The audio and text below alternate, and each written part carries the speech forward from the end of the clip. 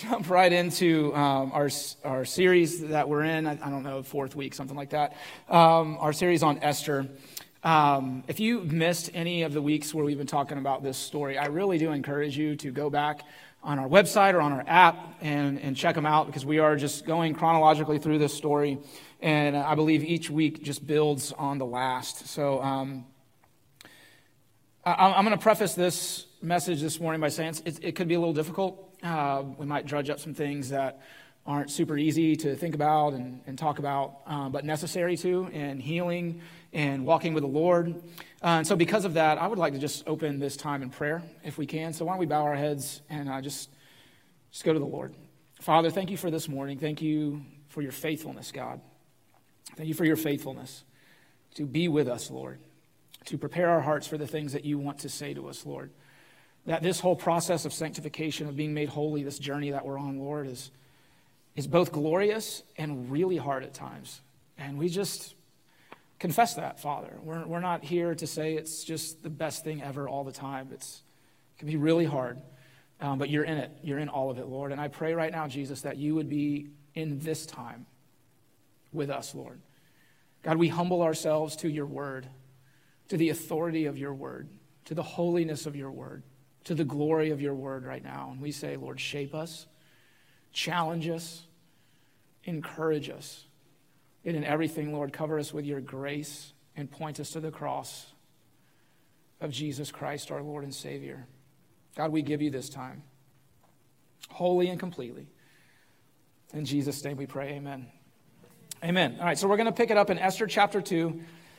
Starting in verse 21, we left off last week. Esther is now queen of Persia, all right? And then the story has this little shift, this little moment that kind of is off script from everything that's been going on up until this point, but it is so incredibly important.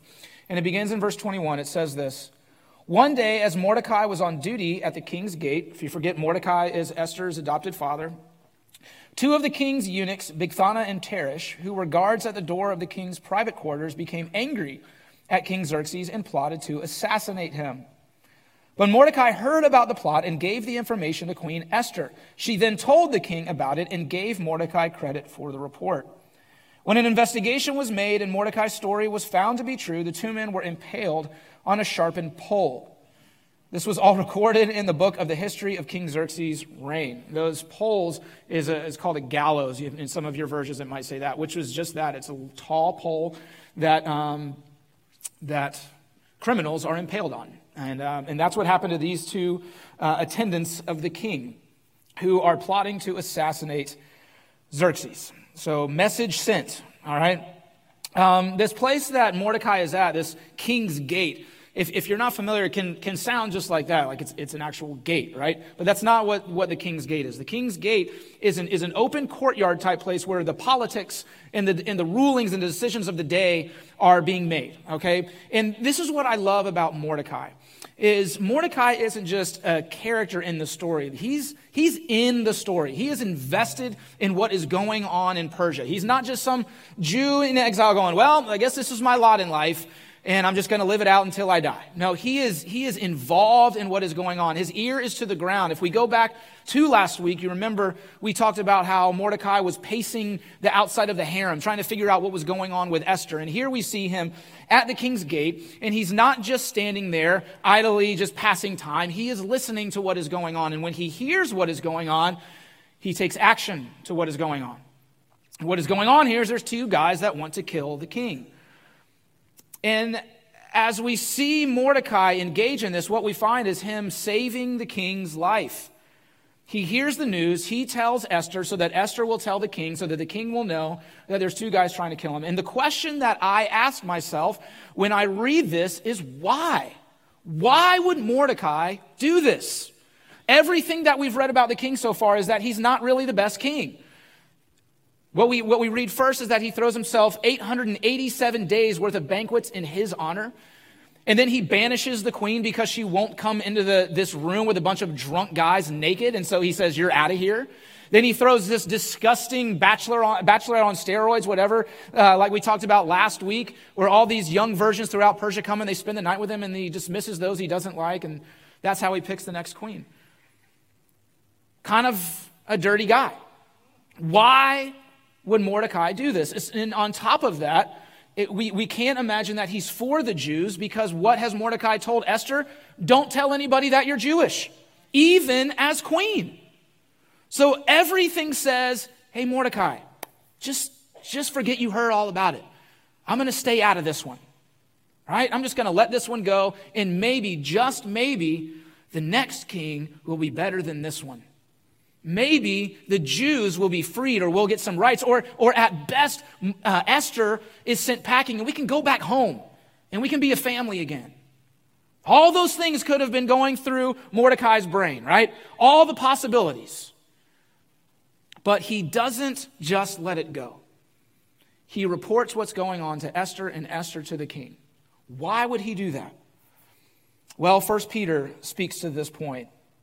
In chapter 2, verse 15 through 17, it says, it is God's will, this is God's will, that your honorable lives should silence those ignorant people who make foolish accusations against you. For you are free, yet you are God's slaves. So don't use your freedom as an excuse to do evil. Respect everyone and love the family of believers. Fear God and respect the king. So why does Mordecai do this? Because he is living an honorable life. And to just let a murder go without doing anything would not be honorable. And this is what I want to talk about this morning. I want to talk about how we deal with the people in our lives who are not our biggest fans.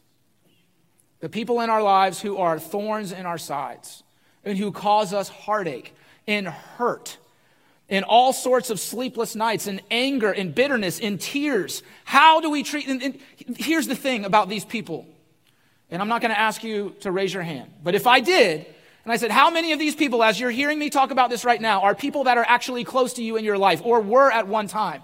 I'm not talking about people that you see on the news or cross you in the street or have a bumper sticker on their car that you don't like. I'm talking about the people that are near and dear to you or were at one point. Family members, best friends, ex-husbands, ex-wives. These people. How do we deal with people that hurt us in our lives? Because these people in these situations can be the most gut-wrenching things that we go through in our life. Forget about in our walk with Jesus, just in our life alone. How do we deal? Do we just let the news go and say, I'm staying out of this one. I'm going to watch this car wreck happen right in front of me. And maybe I'll even gloat about it.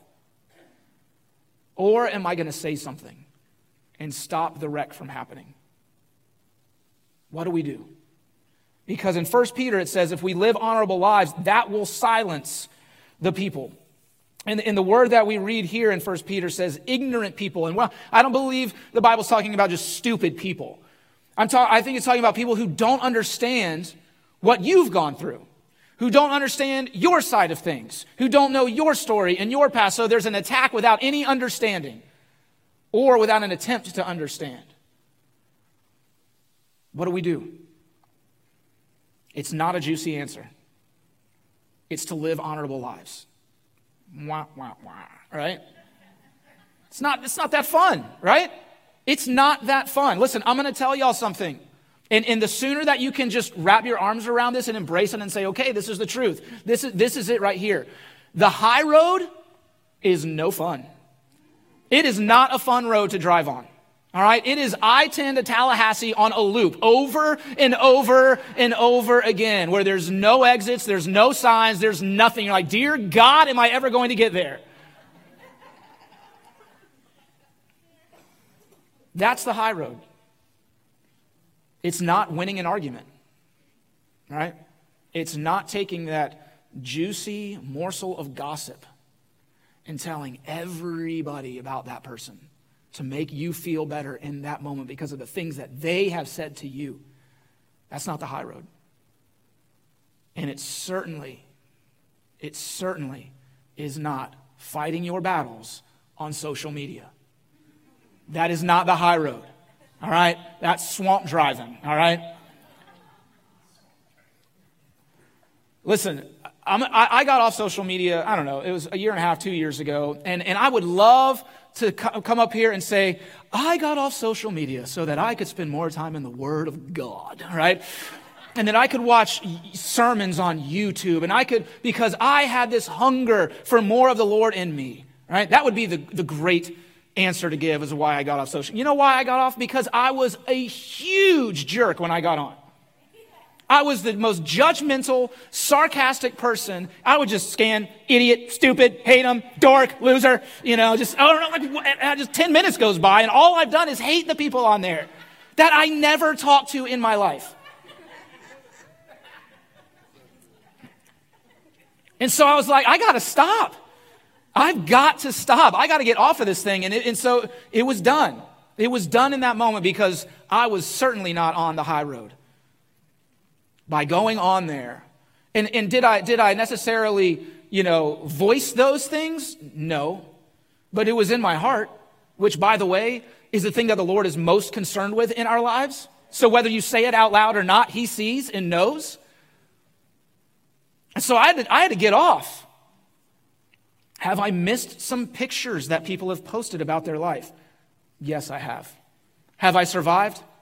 I'm here to tell you, praise God, I have. All right? And I'm just going to say this until, and the elders might fire me for it, whatever, it's cool. I believe if you have any inkling of a problem with social media, get off of it. And not for a season. Just get rid of it. Just get rid of it. Life will go on, all right?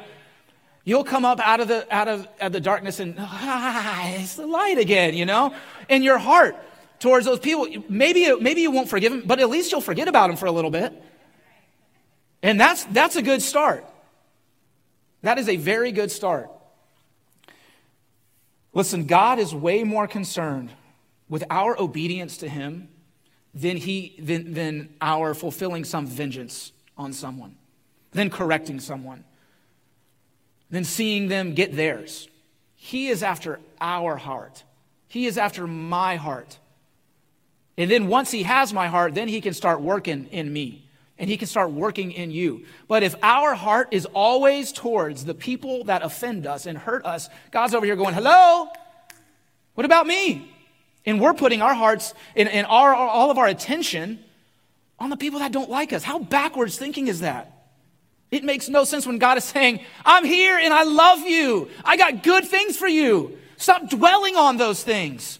Remember me?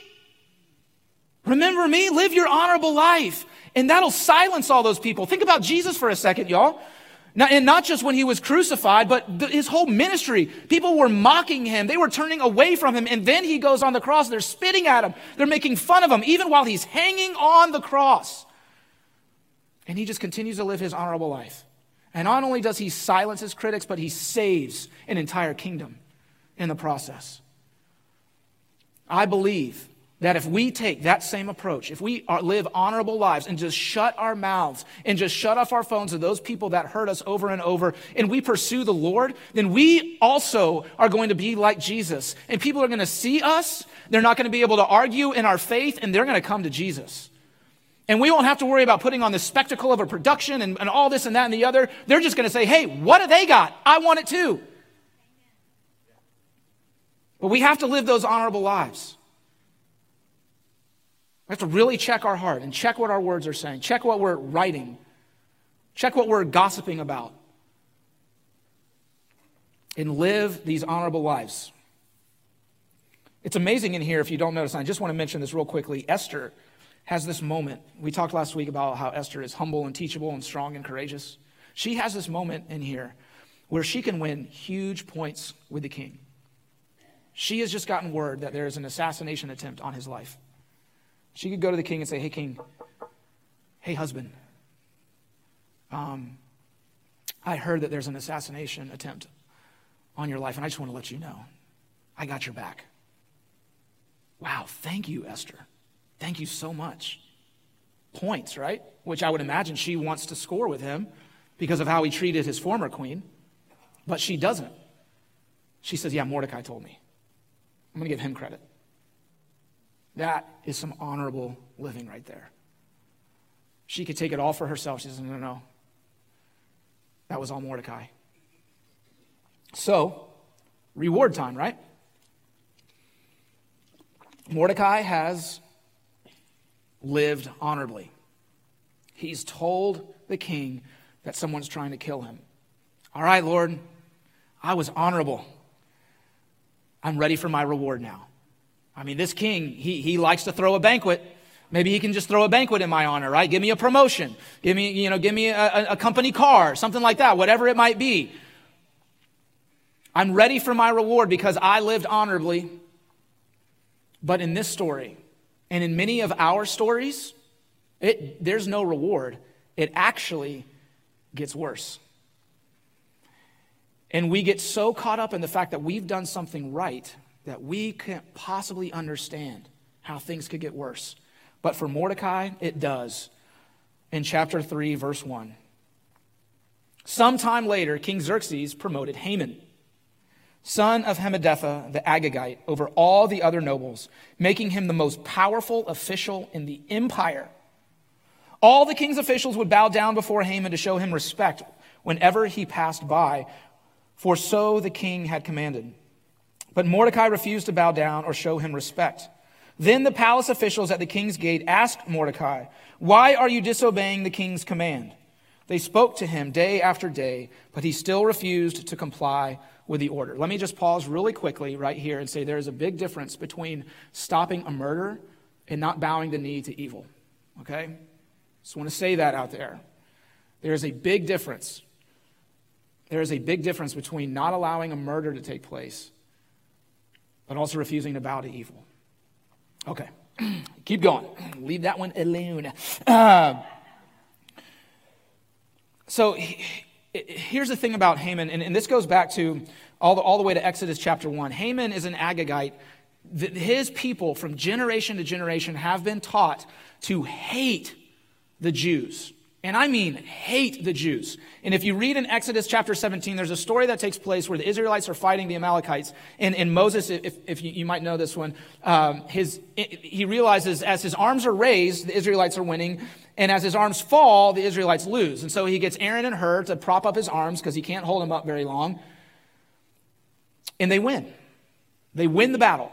And then it says this in verse 14. It says, after the victory, the Lord instructed Moses, write this down on a scroll as a permanent reminder and read it aloud to Joshua. I will erase the memory of Amalek from under heaven. Moses built an altar there and named it Yahweh Nisi, which means the Lord is my banner. He said, they have raised their fist against the Lord's throne, so now the Lord will be at war with Amalek generation after generation. Okay, so here's what we need to know about Haman that makes this story in this moment of him getting promoted to the second most powerful person in all of Persia.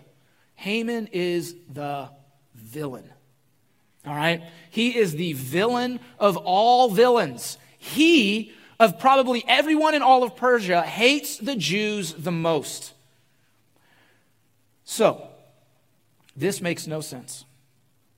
Mordecai has just honored God by stopping this murder of a king that he's probably not too fond of. No reward. The only thing that happens is his name is written down in the book of annals of the king. It's like his captain's log, right? And so that's it. And then some time passes, and who gets promoted? Mordecai saves the king's life. The villain of all villain gets promoted. That's not fair. Right? That's not fair, God. Are you kidding me?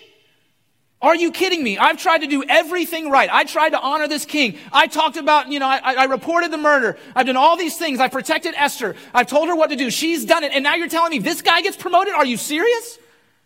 This villain that hates us? What are we doing here? We're already in exile in this land that doesn't worship you. Now you're going to put the second most powerful man, you're going to put as the villain there? This doesn't make any sense. Don't raise your hand. Does this sound familiar in your life? You're like, oh, God, I want to raise it so bad. It is hard. It is hard. When we are taking the high road and we just see people zipping past us. And the nicest cars, right? Windows down, little thing in their ear, talking or whatever,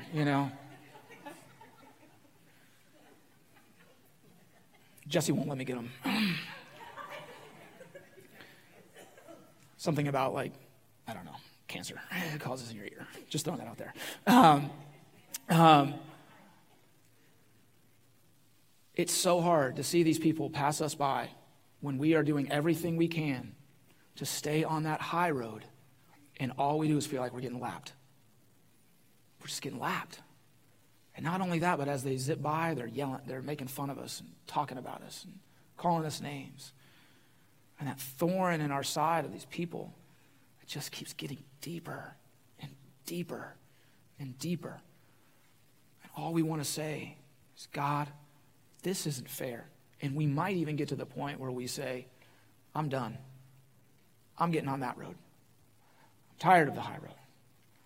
And maybe it's not a person in your life that's that thorn. Maybe it's something else. Maybe you've been taking the high road and it's whatever it is in your life.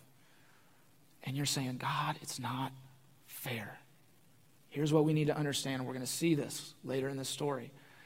God's timing is perfect. His timing is perfect. And listen, listen. When no one else notices, God notices. When no one else sees, God sees. And so we have to ask, are we more interested in an audience of man or an audience of one? Who's going to do more for us? Maybe in this moment, in this very moment, the audience of man sounds real good. It sounds real tempting. But the audience of God, that's eternal. That's forever. There's safety on the high road. There's protection on the high road. There's intimacy with the Lord on the high road. Will we stay on it? Will we stay on it? Jeremiah 12, I read this. I have to say, I kind of laughed when I read it. Not because I thought it was funny, like ha-ha funny. It was just like, wow, thank you, Jesus, for verses like these. I want to read it to y'all. Jeremiah 12, starting in verse 1. Lord, you always give me justice when I bring a case before you. So let me bring this complaint. Why are the wicked so prosperous? Why are evil people so happy?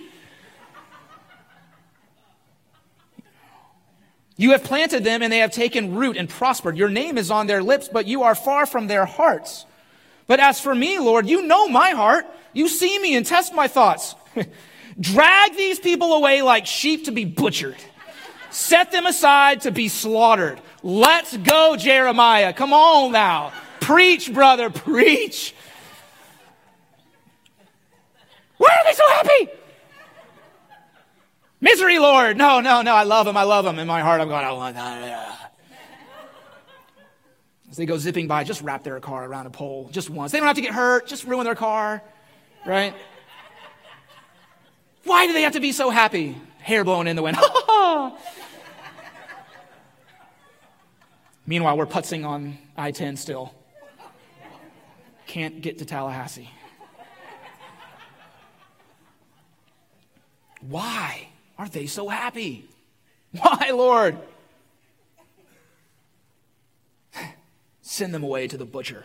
Wow, that's crazy. I was listening to a sermon by Tim Keller the other day, and he was talking about Job. And he was saying, Job said a lot of crazy prayers to God in his time. If you don't know the story, I mean, everything was taken from Job. Everything, his health, his family, his wealth, all of it. And he questions God, and he gets, all this stuff, and his friends are of no help. If anything, they're the opposite. And by the end of the story, God tells the friends, he's like, I smite them. They need to be more like Job. And you think, well, why? And his point was that Job continued to pray these prayers to God. He didn't pray them to other people. He didn't talk about it in gossip circles. He went to the Lord like Jeremiah does here, and he says, why? Why? And as long as we are continuing to pray to the Lord, the devil loses. If we continue to go to him and we continue to give him our heart, the devil loses. Because what the devil wants is our relationship with the Lord to be cut off completely. To where life is so hard and these people around us are so much happier than we are that we say, I quit, God. I'm going to go talk to everyone else about this and I'm cutting you off. I'm done with you. I'm off the high road. I'm joining them. Devil wins. But if we stay on the high road, white-knuckling our steering wheel, saying, God, why are they so happy? God, I am angry. God, I don't get it. God, this isn't fair. And we go to him over and over, the devil loses. But we have to go to him. And I want to encourage those that are sitting here going, man, this is for me this morning. I want to encourage you to do something this week. Pray like Jeremiah. Not necessarily ask God to, go slaughter them like sheep. But, do what you got to do, right? But be honest with him. Be honest in the depths of your soul, those things that you almost feel like you're not allowed to say to God. Like if I say this, then I must not be in faith, right? Or if I say this, I'm not really a good Christian. Or if I say this, then maybe I don't love God as much as I thought I did, or I trusted him as much as I thought I did. Say it.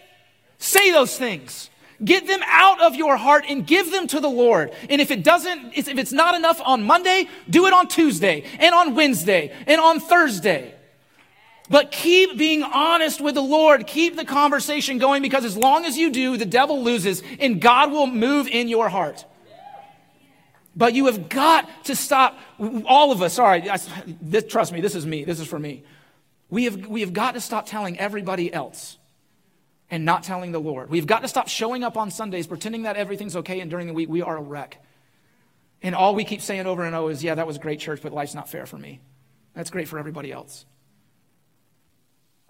And all of a sudden we just start veering off the high road. And we find ourselves on a different road, apart from the Lord. And we're not even talking to him anymore. He wants those conversations. I'm telling y'all right now, God can handle it. He can handle it. He wants it. He knows who he is. He knows his plans. He knows that they will work. He is confident in himself.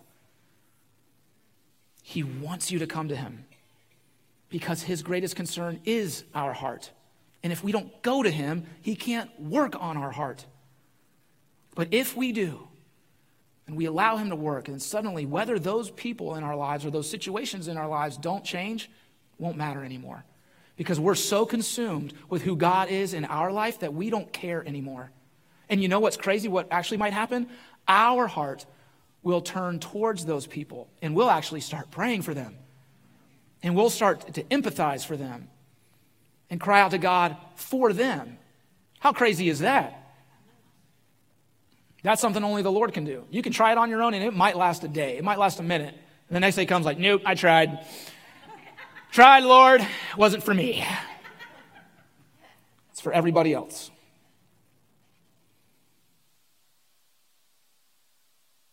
If this is something that you are struggling with, I want you to circle, print out, memorize these next verse. Psalms 37, 1-7. Don't worry about the wicked or envy those who do wrong. For like grass, they soon fade away. Like spring flowers, they soon wither. Trust in the Lord and do good.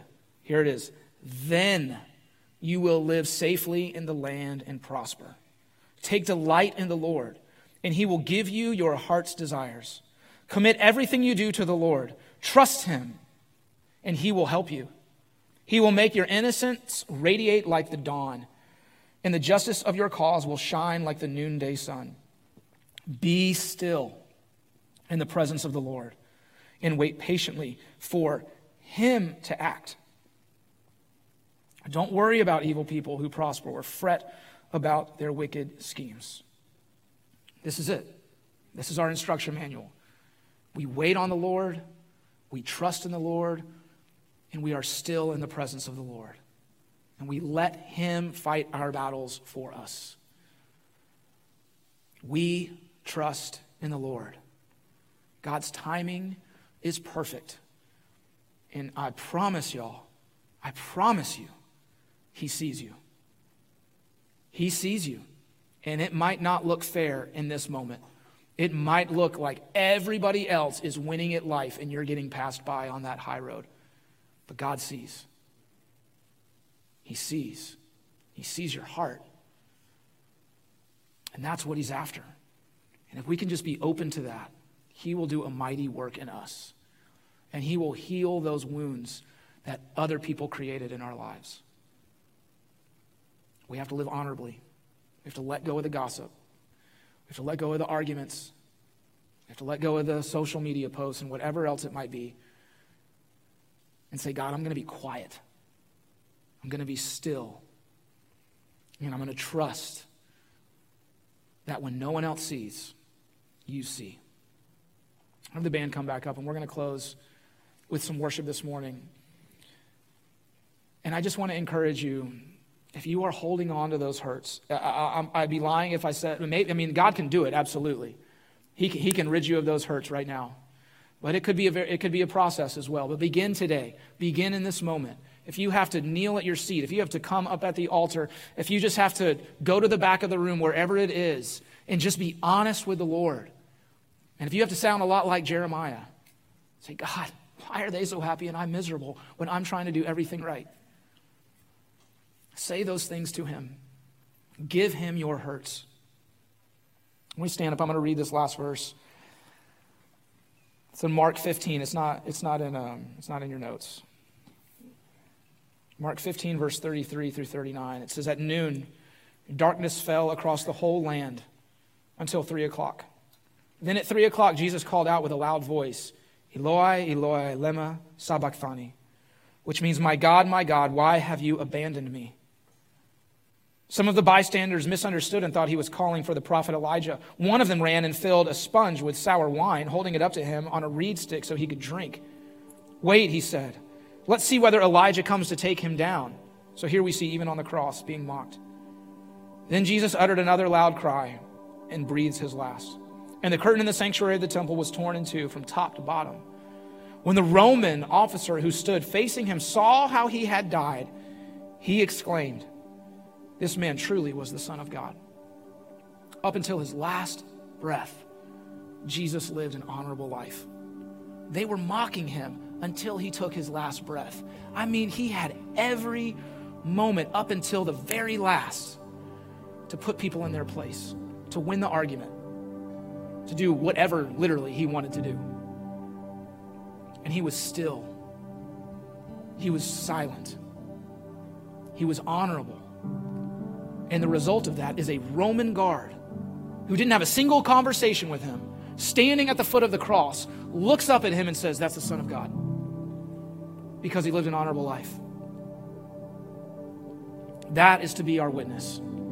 That is to be our testimony. When life isn't fair, when we're trying as hard as we can and we think we're doing everything right and life doesn't reward us the way that we think it's supposed to, and we continue on the high road, we continue to press into God, I'm telling y'all right now, people will notice. A Roman guard noticed. A Roman guard.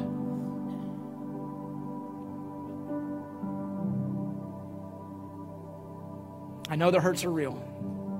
I know they're deep. Some of them might be lifelong. But God wants to heal you. He wants to heal you. And he can do it. But we have to be honest in our prayers. And we have to turn our affection and our sights and our eyes on him, not the people around us that are doing the hurting. Because the truth is, in Jesus' name, we want them to change, right? But there's no guarantee. But God can change us. And he can change how we talk about them and how we pray for them. So we're going to sing this last song. And if that's you, just get with the Lord. Be honest with him. Be honest with him. Father, thank you, Jesus. Thank you that Jesus' honorable life was not just an example. It was the truth lived out that you see us. And that we never have to ask the question, God, where are you? Because you were on the cross for us. And you're in heaven now. All for us. You don't leave us. You don't forsake us. You don't turn a blind eye to us. You see it all, Lord. And God, for those that are hurting today, who have been saying a lot lately that this just isn't fair, It's not fair. God, that you would give them strength and you would wrap them in your arms of love and of grace and say, I see you. You are my daughter and you are my son. I see you and I love you and I died for you. And I've got you. Just keep going. Keep going. My timing is perfect in all of this. Father, we give you these hurts, Lord, and tomorrow we're going to give them to you again, and the next day again and again. And I just speak right now healing. Healing in Jesus' name over those that are hurting from a broken relationship, from a bad report, from children who are not walking with you. God, that are saying it's just not fair.